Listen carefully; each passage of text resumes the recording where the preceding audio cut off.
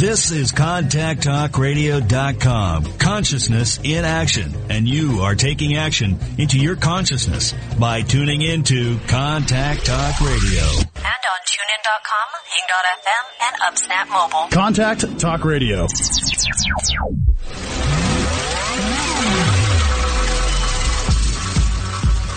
Welcome to Carpe Diem with your host, Lisa McDonald.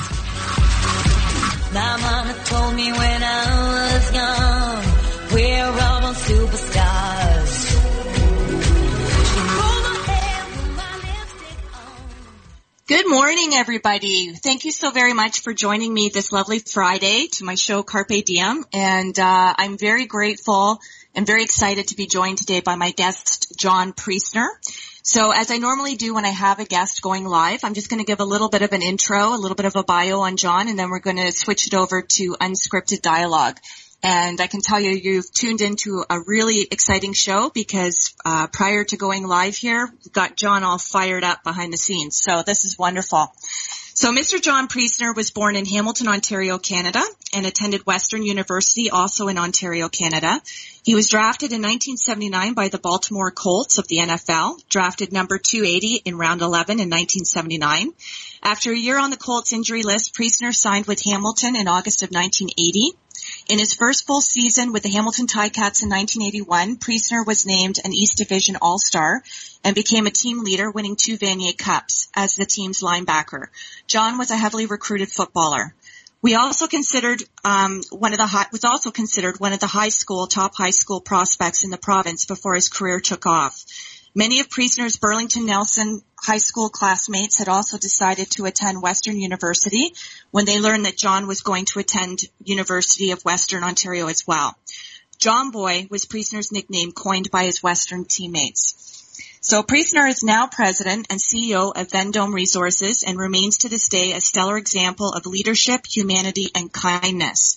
And I'm very grateful that I had the privilege and the honor of sharing in a meal and loving conversation with John when we were seated at the same table on May 15th at the 2015 induction banquet for the Hamilton Soccer Hall of Fame.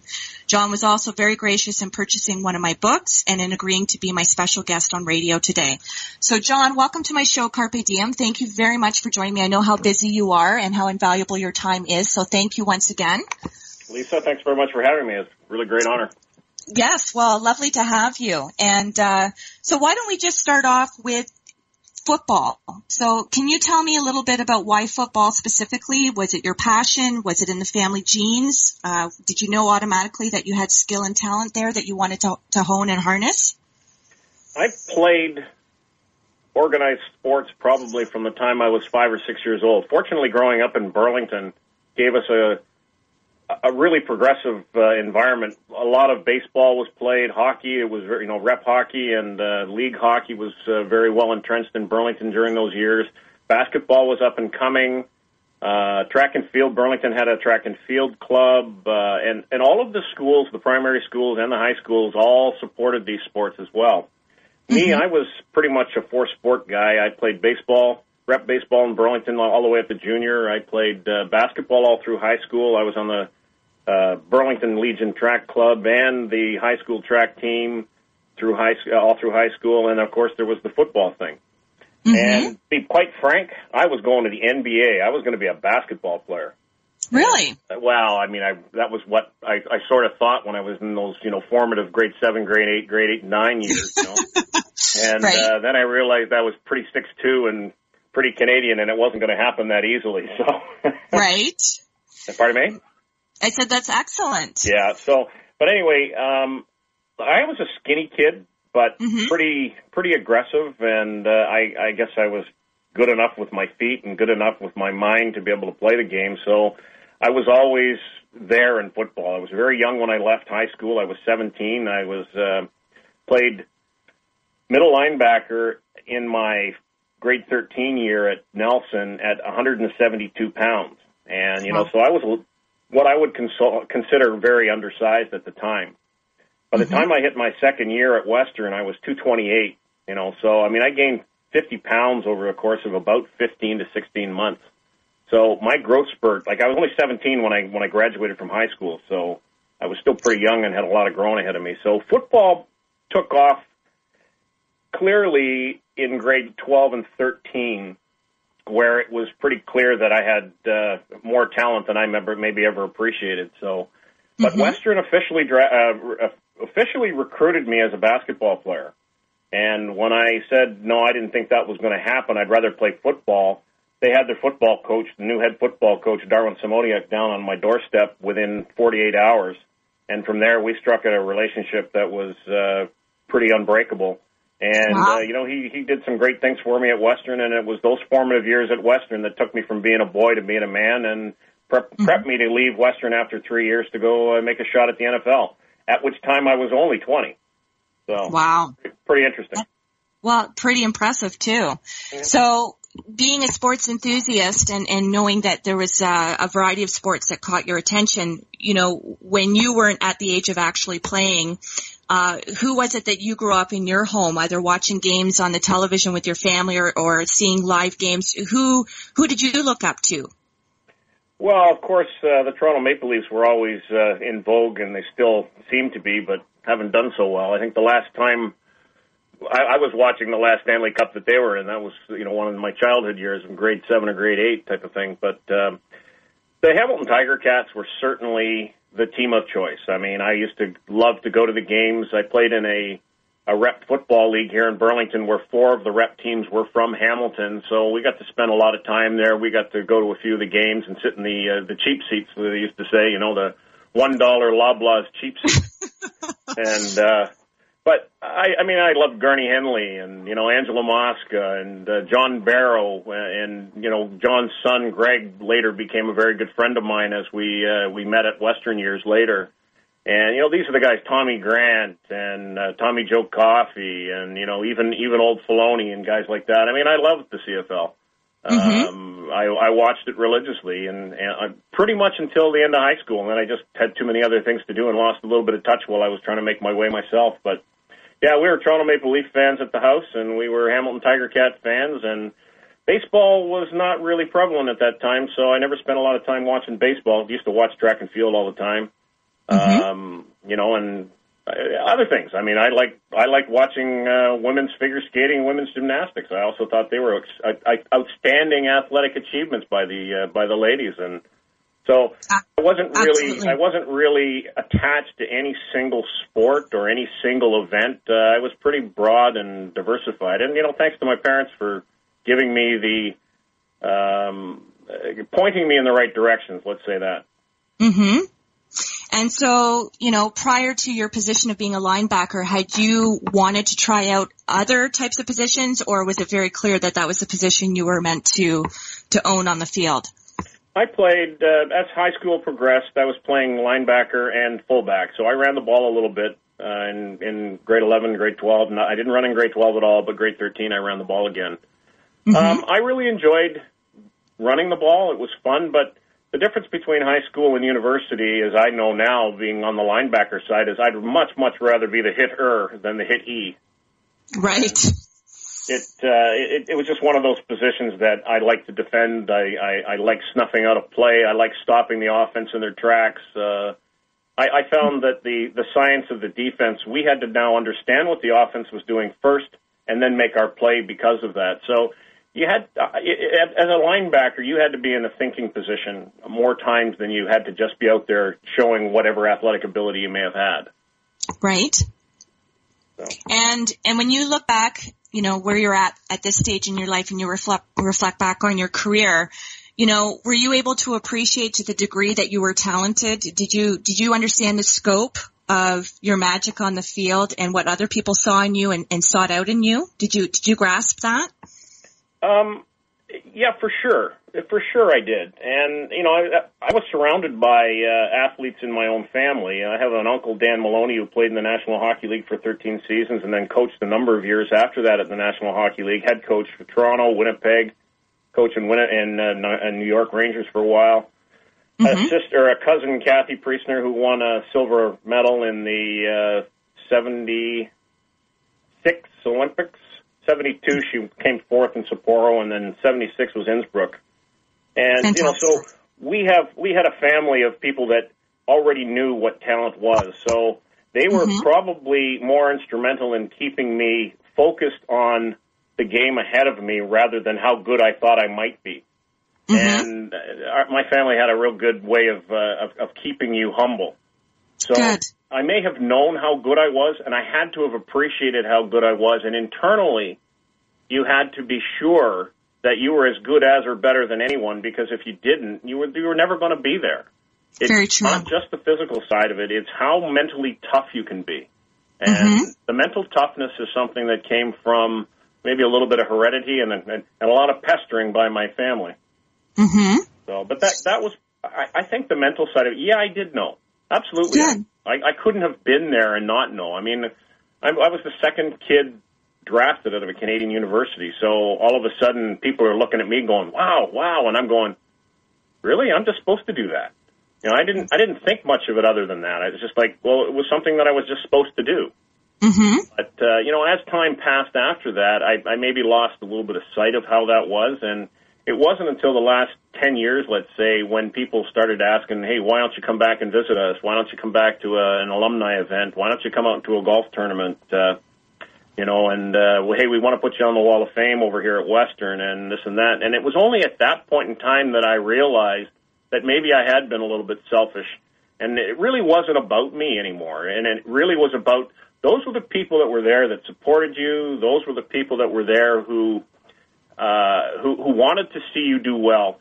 Those were the people who, in fact, assisted you in your matriculation through the process as time went on, you know, at each different stage along the way. And it's for them that these awards and these post-career accolades are given. And I didn't really know that until I had my first stop back at Western. And, you know, it was a real eye-opener. And it had me thinking. It really made me think about what was necessary in order to fulfill what they put out there, what they did, how they influenced my career. And this was not just my reward, but it was their reward. And I needed to be cognizant of that fact. So that was a little bit of an eye-opener for me. And, yeah, you know, it's all tied in, and it spans 45 years, you know. So did you write out thousands of thank you cards, or? Well, I just tried my best. Since I didn't remember everybody's name, I just tried my very best to acknowledge any and all who had participated. And I said, I wish I could tell you all, because there were literally hundreds and hundreds of people that were involved along the way, and maybe even thousands that I wouldn't even have thought of, but they were there. They did something. You know, one was a treasurer in the league, or one was the guy who brought water or oranges. Somebody else may have been my best confidant for, you know, my mental preparation. Somebody else was my strength coach. Somebody else was a guy who showed me how to run, you know. There were literally hundreds and hundreds of people that crossed my path that had a piece of my success, you know, as time went on. Beautiful. So I owe an awful lot to an awful lot of people, and not being visible and not coming back to the public was probably something that I'm regretful of now. But I'm back in the public eye these days. I'm coaching and doing other things. I am recontributing that which others had given me, and hopefully giving someone else that same opportunity, at least with my little bit of an effort going forward. Well, I love that, and I'm sure many people who are tuning in here today, because, of course, I've been ramping up our show all week, and a lot of people are big fans of yours. So for those of you who are listening, this is John saying thank you. And I'm sure people already, you know that deep down anyway, John. So sometimes we tend to be a little bit too hard on ourselves. But obviously for all the accolades and, you know, all the support and encouragement that you've gotten throughout your career, I'm sure there's been many speeches that you've given, and I'm sure there's been lots of opportunities without you maybe even recognizing it in its entirety that you have acknowledged that. So, but what I'd also like to ask you, John, is, you know, for all the mentors that you've had and all the people that you've just cited that have played a pivotal role in your success, what do you believe constitutes the ingredients, the essential ingredients that would separate somebody being a phenomenal leader, coach on the field, to somebody who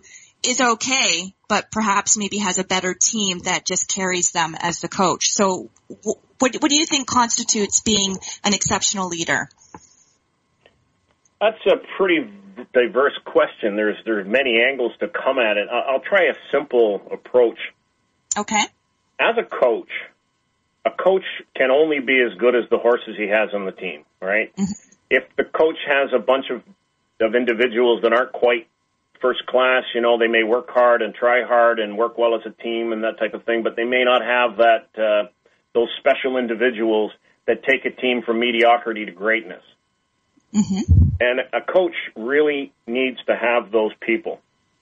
However, the good coaches, the great coaches, also see talent that may not have been previously expressed, if you will, and they are able to take that talent, which they see, which is they have the draft every year, right? And in that draft, there's the number 1, number 2, number 3 guys picked in the draft. Well, if you go through history, not every one of those first-round draft choices are, the second coming. Many of them fail, and many of them fail for a variety of reasons, and they're not always the physical reasons, because they wouldn't have been there if they didn't have the physical tools. Mm-hmm. It's extracting the other nebulous characteristics of a human being that's going to make him better. You can have 10 guys, all best linebackers in the world, for example, and every one of them has got something slightly different in terms of being, he's the best at that, or he's the best at that, or he's stronger at this, or he's faster at that, or he really knows how to hit a guy, or he really knows how to cover a man. Those are the things that a great coach sees and then can extricate from them. And sometimes the individual who's having this talent extricated from them doesn't really even know what's happening.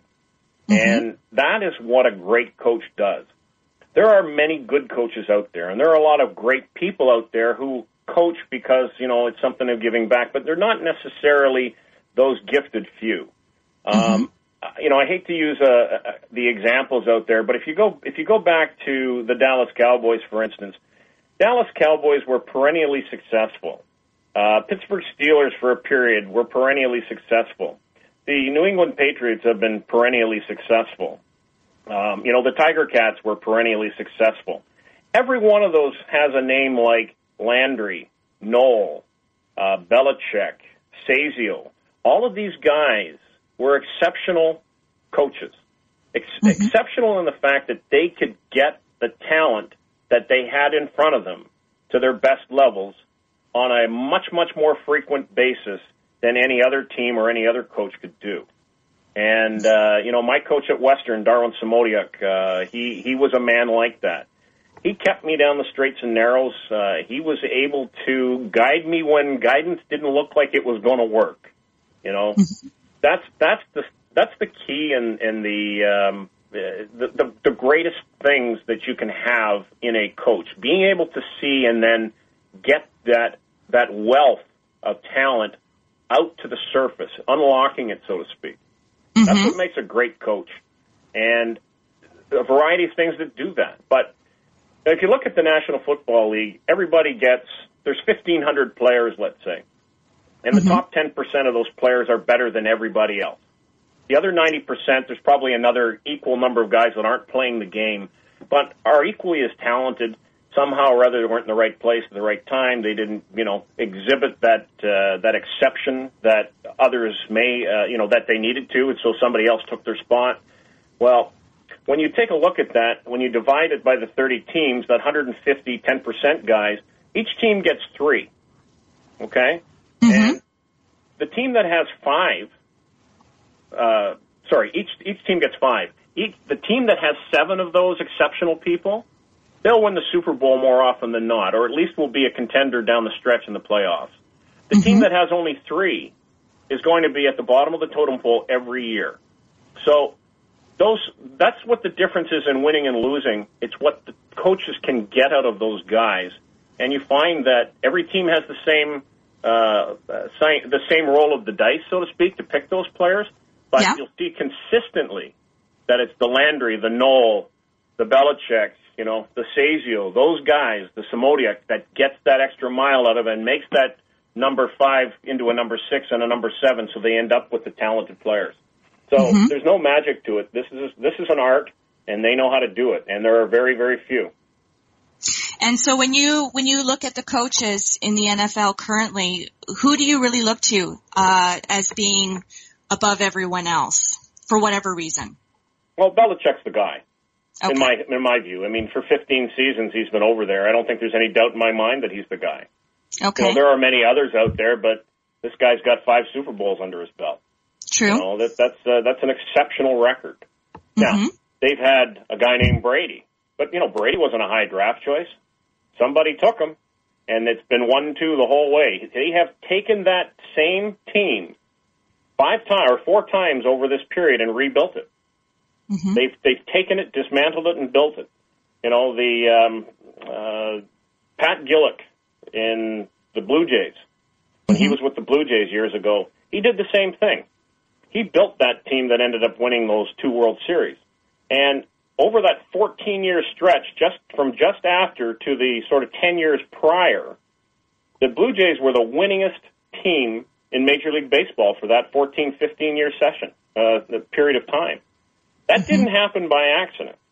That happens because of the skill level, the intuitive skill level, something it's intangible. That's what these guys have. So, like, there aren't that many guys like that out there. Right. So, you know, Scotty Bowman's another example of that. These guys are people that have unbelievable gifts for finding and developing and rebuilding talent on a perpetual basis. Anybody can win once. The horses can make sure of that. But do it perennially, that's an art and a gift. Very true. And so when you reflect back again to your days, you know, what do you think was the part of your story that made you magical? What made you John Priestner on the field? What made you sought out? What made you admired? What do you attribute your magic to? Physically or sort of... However you choose to interpret that. Yeah.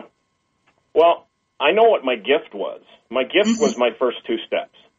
I had very, very quick feet. Now, was it because my feet were quick? No, I wasn't the fastest guy. I was very strong. I still am, but very strong.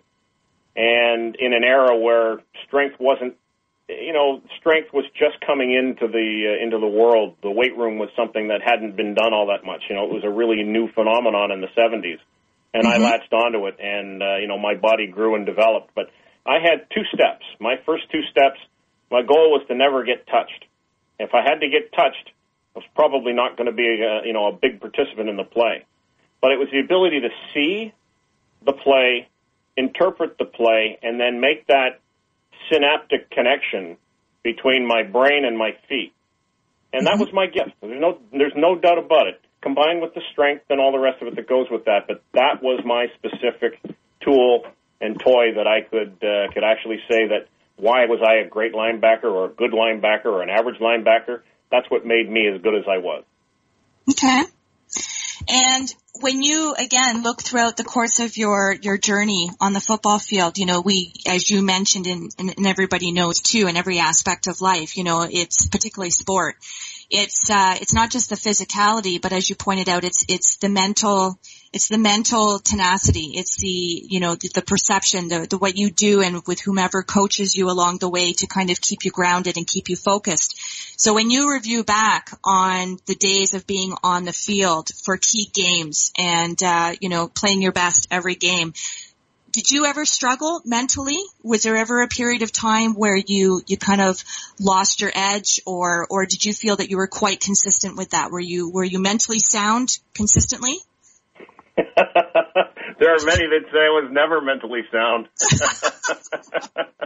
But to be more serious, try to answer your question. Yeah. The stability of one's mentally on the field is not just influenced by that which goes on in the locker room. Many people are influenced, not many, all of us are influenced by the stimuli we receive every day. And, people's personal lives, my dog died, or, I just had a new baby, or, I just got an award given to me, or I was, I just met a new friend, or any one of these extraneous events has a way of taking you, uplifting you, or sometimes pulling you away, or having you fully focused on what your task at hand is, or having you distracted. So the players, all players, like, how can you be the best one year and not the best the next year? What happened? Something that wasn't related to the sport itself happened. That's the only way I can describe it. And I think that it's important that football, baseball, all sports, if you want to be performing at your top level, you have to find a way to turn off the extraneous stimuli that you're bombarded with every day. And that, for many people, is an incredibly difficult challenge.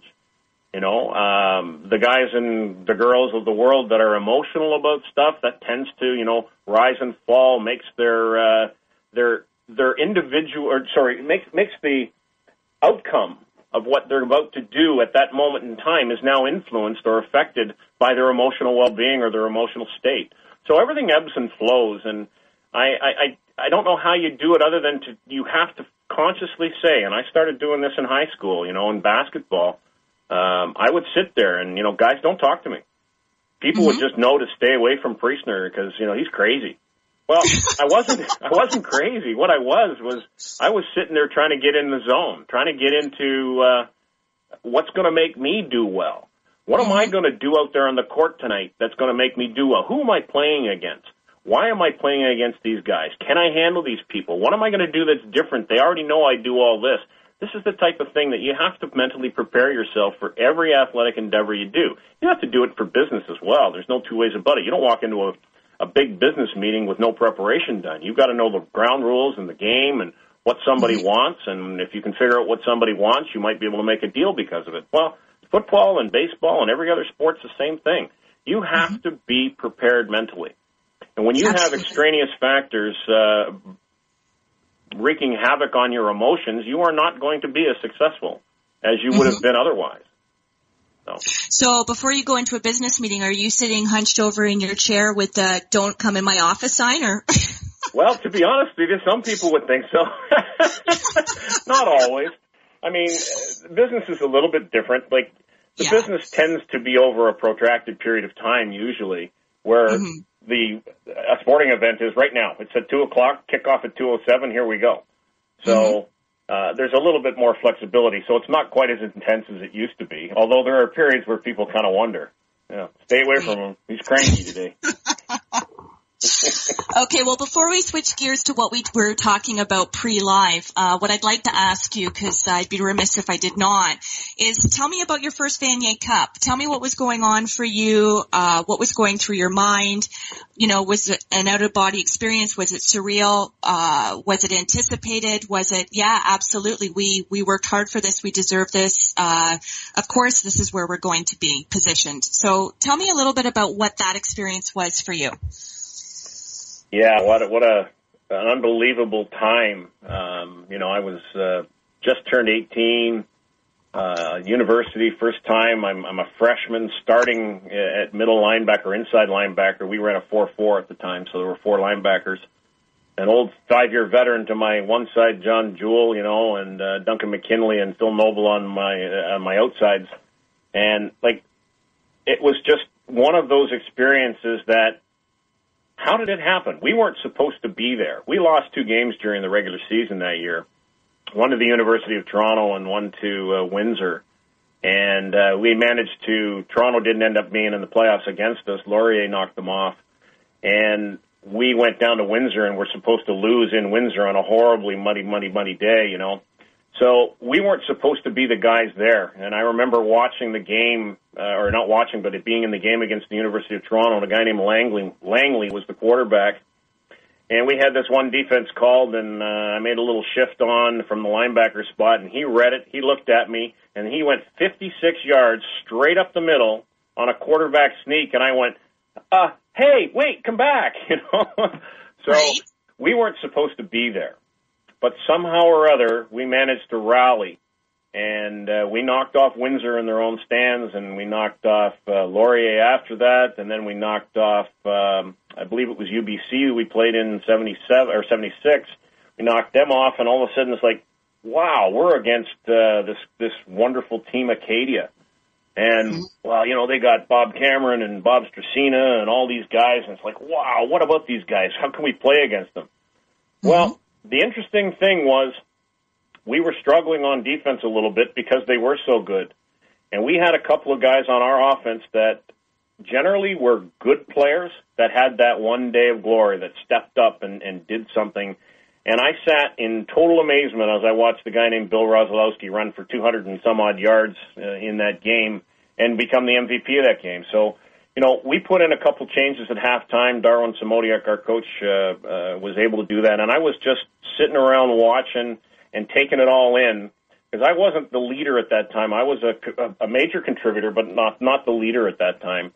And I was just absolutely engrossed by everything. It consumed me, and rather than me trying to consume it. And it was just one of those, wow, unbelievably. How many other guys do you know that have played Canadian college football and are going to have ever experienced this? You know, we got the special ring that was made by Western when they won their 71 Vanier Cup and whatnot. It was just a great grouping of guys that all got together and shared one common goal. And, you know, that was to come out as a winner. I mean, we had a lot of fun. We had a great bunch, old guys and young guys. I mean, there was a guy on my team that was 28 years old. You know, he's 10 years older than me at my first year university.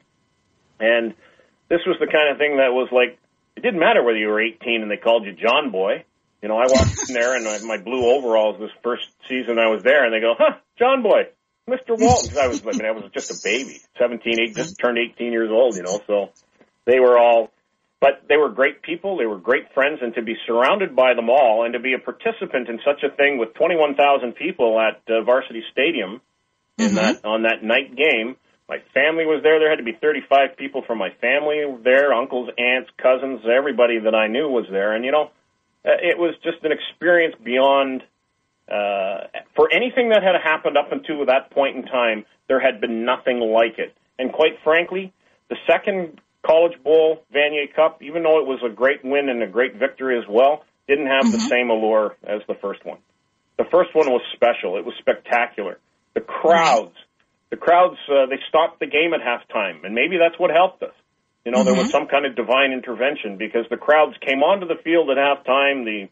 The Toronto police and their horses were out on the field and trying to establish control. But that gave us an extra 30 minutes to conceive of the plan and the defense to stop what they were doing, and it worked.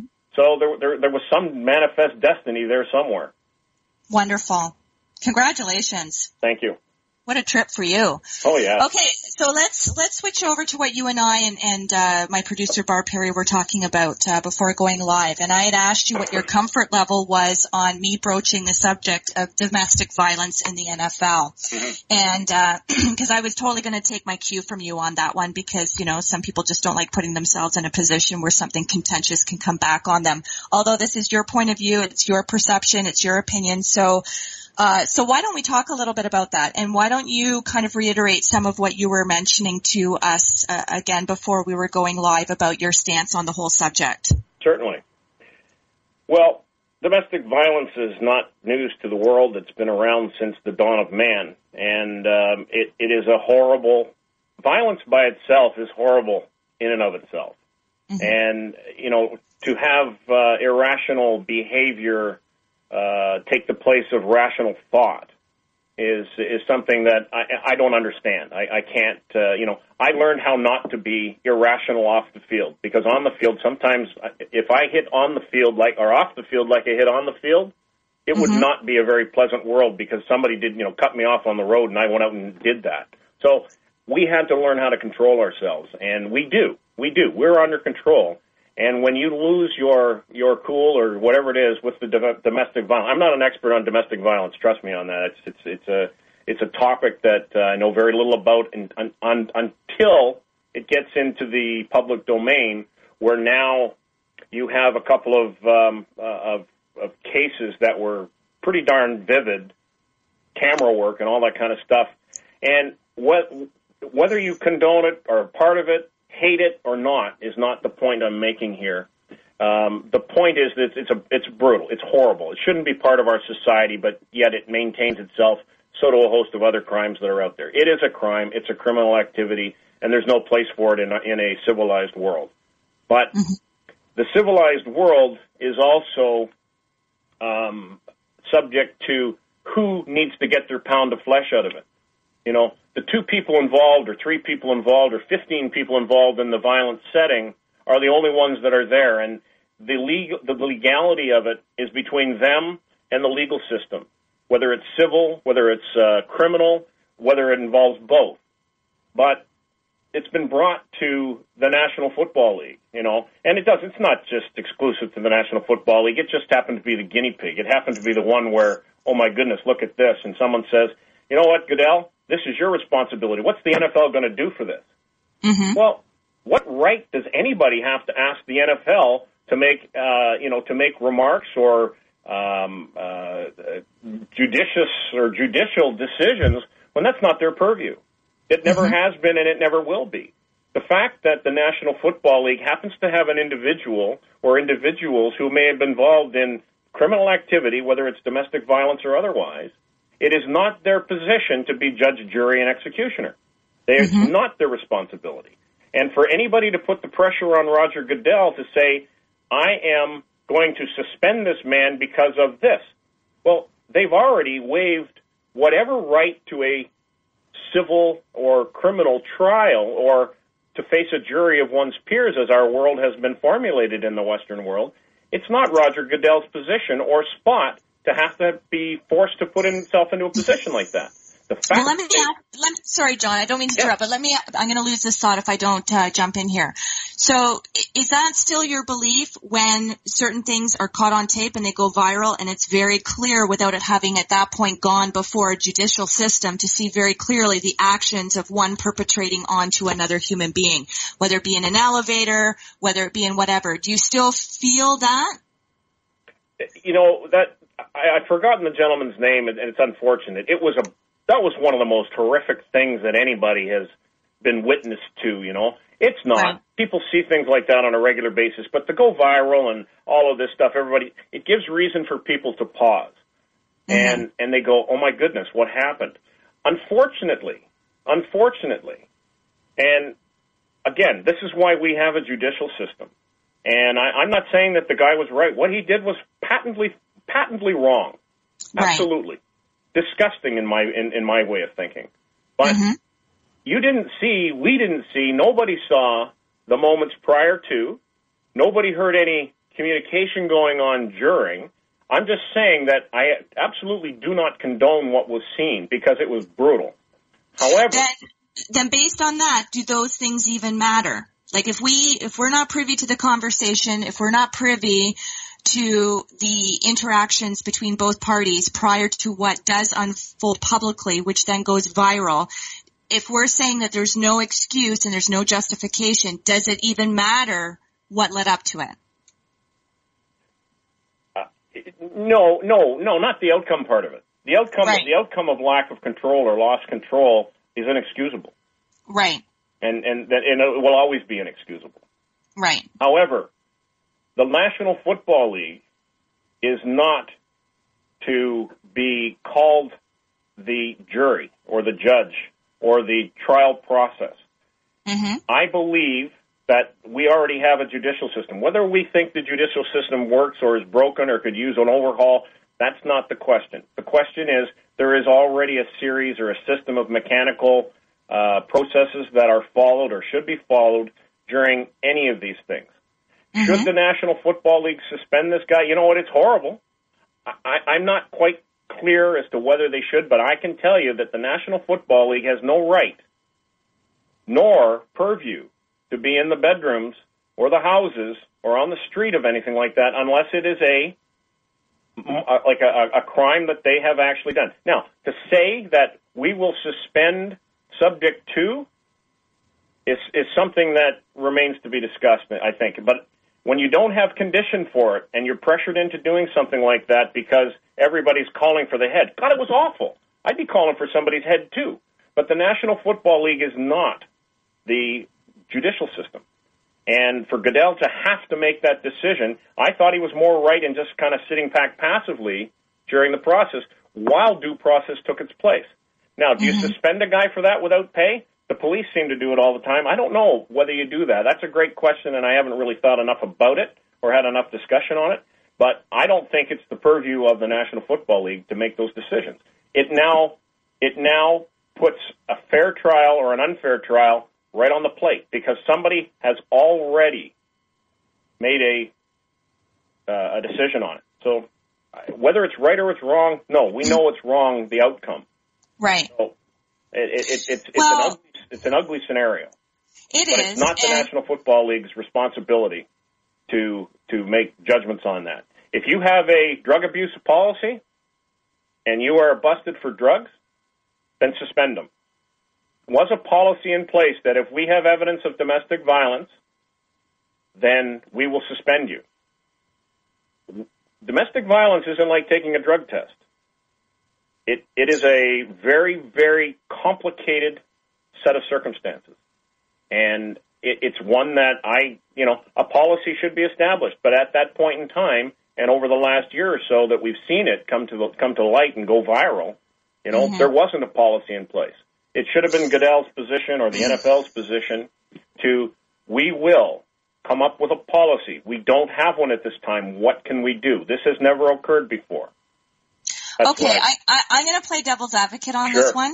Okay, so I understand what you're saying about nobody has the right to be in anyone else's bedroom and home and all of that. And, the judge and jury, who are we to decide upon those types of things before perhaps turning someone else's life upside down. However, in the instance of something having gone viral, whether that's right, whether that's wrong, but the fact remains, if that's something that's already been leaked and it's out there, and we already say that there's no excuse to condone such behavior regardless of what tidbits of the conversation that led up to such action, it's not justifiable. It doesn't matter. It doesn't meet the criteria for anything constituting what we do see and what we can very clearly see as being inexcusably, it's just wrong. So in a situation like that, before it goes before the judicial system, but it's very clear that there has been, inappropriate conduct, that abuses have been perpetrated. Do you really believe that there needs to be some type of legislation or some type of policy put into place such as what would represent that in the case of the example you use for a drug test? If we as a society say that we're zero tolerance and it's non-negotiable, we don't condone that. Do you really feel a piece of legislation for something that very clearly happened, which everybody saw over and over and over again? And I say that because, and I'm sure, and you can speak to this, you probably, it was a badge of honor for you to belong to the CFL. It was a badge of honor for you to be a part of the Ticats. And so with that goes the inherent responsibility of just not, all the privileges and the accolades, but, people believed in you, people endorsed you, and you are part of the collective. You are part of a team. You're representing your city, you're representing a league. So, if something were to happen to you or you were responsible for doing something and you at the core level knew that what you did was wrong and everybody witnessed that what you had done was wrong, would you not feel that it would be the right of the league to say, you know what, we don't condone that behavior? And, whether you're talking the micro level, you're talking the macro level, whether it's a principal in a school, whether it's the police in a community, whatever it might be, there needs to be some form of consequence. And if your identity is attached to the people on your team, your mates, your coaches, everybody who's rallied behind you, endorsements, people who have sponsored you, you don't think that would be a natural, clear consequence that, if you understand how you are representing the league and you then choose to individually behave like that, can you really truly separate that from the league? Can you really say that the league shouldn't feel inclined to issue some kind of consequence that shows that there's a boundary there, or that there is a set of standards, a set of expectations that people who are athletes who belong to do need to uphold? Like, do you not believe that? Oh, totally. Absolutely. Okay. There's a code of conduct that is, it's not breakable. It's a bond Right. that you have. Look, the public pays my salary, okay, Right. as a professional athlete. They're the people that allow me to eat each day because they buy the tickets. Right. They are entitled to have good behavior. And good Right. behavior at all times. Hey, you know what? We're all guilty of a little bit of bad behavior on occasion. But Right. going to the extreme that we all saw in that viral video, Yeah. what I'm disappointed in only is that there was no policy in place to deal with it. So the policy, and to call upon under reactionary circumstances is the wrong way of doing things. The league itself already had, or should have had, a code of conduct, and I'm pretty sure it's part of the standard players contract. I know Okay. it was definitely part of the standard players contract in the CFL, as I was involved in many of them. Right. And the code of conduct should have been really clear and should have been done immediately, and for all types of behavior that are unbecoming of the quality of person that we want to have in the National Football League or in the CFL or any other league for that matter. Quite frankly, the code of conduct should be there for all people. And Right. it could have been done way differently than it was. The problem is when it's done as a reactionary thing, due process is no longer permitted. And the problem, we may not have the best system in the world, but it is a better system than so many other. And due process should be allowed unbiased. I mean, the bias is pretty bad when you see the video, so I mean, there's no such thing as bias in that one. I mean, it was pretty obvious. But Right. nevertheless, process still has to be served and has to be done. The National Football League's policy was non-existent at the time, and at least to my knowledge. And unfortunately, it was long overdue, the reaction from the league and all of that stuff.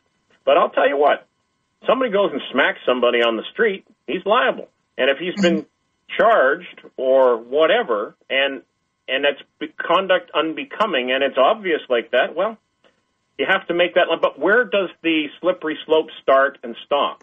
Right. I had a traffic violation. I was 17 miles an hour over the speed limit. Does that constitute an intervention by the league to suspend you? Well, what I would like to...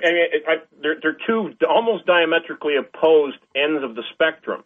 I agree with that. But my point is, at some point in time, the continuum meets in the middle. Where Right. does that start and stop?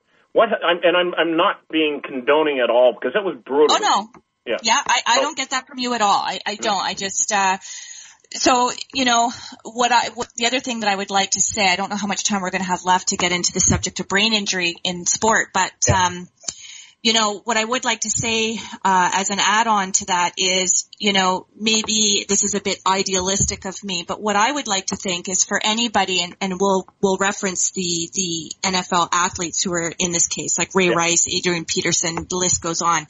So, you know, what I would like to say is that if there is a certain level of inherent accountability, if there is a certain level of personal responsibility and remorse for the actions of what took place, you know, what I think would be representative on one level in taking a step forward at the athlete's perspective is, you know what, I, without anything necessarily coming down on me in the terms of consequence or decisions that need to be weighed out or a policy yet still needing to be written about this issue, I feel like I have let my teammates down. I feel like I've let the league down. I've let my fans down. Never mind the person who was on the receiving end of, you know, the abuse. I think I need to figure out what's wrong with me. I need to take a step back here, and until I get my act together, I have no right being on that field calling myself a teammate. So that's just my opinion. I think it would be really nice to see it's, I don't know how much gray area is within all of that, but I mean, for somebody who truly, and I know we're not necessarily talking athlete specific, we kind of are relating to the show, but in general, for anybody who truly steps up to the plate to say, you know what, I totally messed up. And chances are it's not the first time. We may have caught that the first time. We may have bore witness to that the first time, but that's not something that just, just surfaces. There's usually a history there. There's underlying issues going on.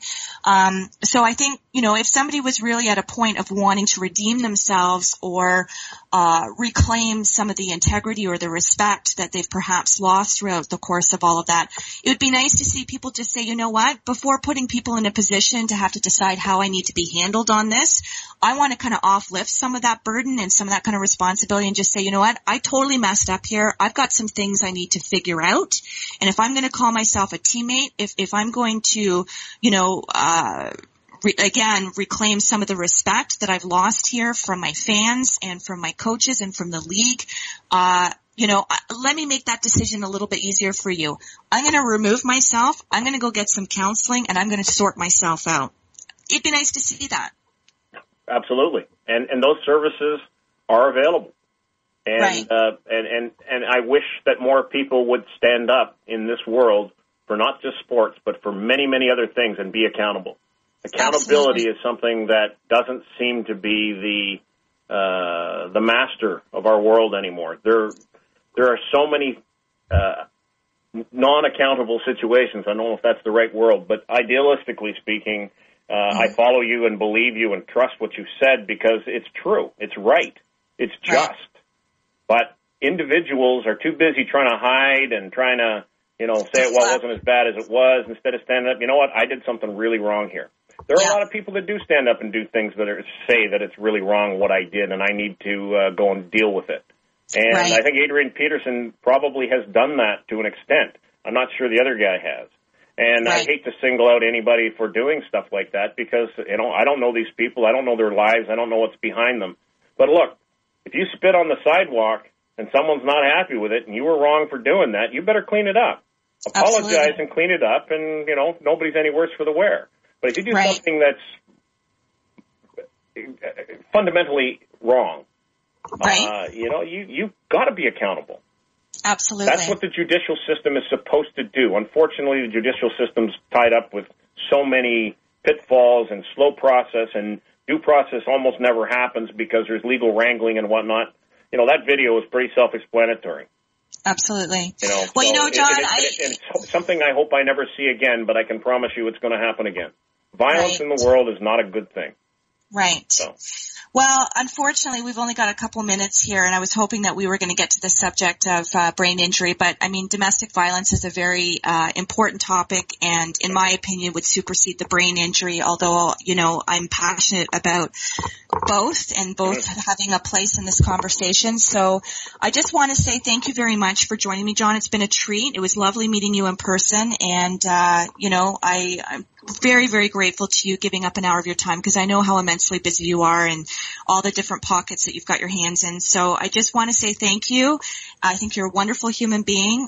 You're admired by many, and just keep doing all the good stuff that you keep doing for your community and for other people that you continue to mentor, and just the description of what you shared about how your children are flourishing and thriving and what they're accomplishing. You've obviously done a phenomenal job as a parent, so good on you. Thank you. And thanks for buying my book, and I hope I see you again sometime soon. Well, you know what, Lisa, if you ever want to go back to the subject of brain injury or any other topic for that I'll matter. have you back on. I know I'm not a resident expert in the field of domestic violence, but I have opinions on lots of things. Yeah, so if absolutely. you ever want to have me back, I'd be more than happy to come back, and I want to thank you for having me on your program. Thank you so much. Oh, well, thank you, John. And thank you to our listeners. I just want to say thank you for joining us here on my show, Carpe Diem, with John Priestner. And please join me live next Friday at 11:04 a.m. Eastern Standard Time. Everybody enjoy your day. Have a wonderful weekend. Thanks for tuning in. Talk soon. LisaMcDonaldAuthor.com. Lisa McDonald, Dundas, Ontario, Canada. Take care. You've been listening to Carpe Diem with your host, Lisa McDonald. For more information, please go to Lisa's website at LisaMcDonaldAuthor.com.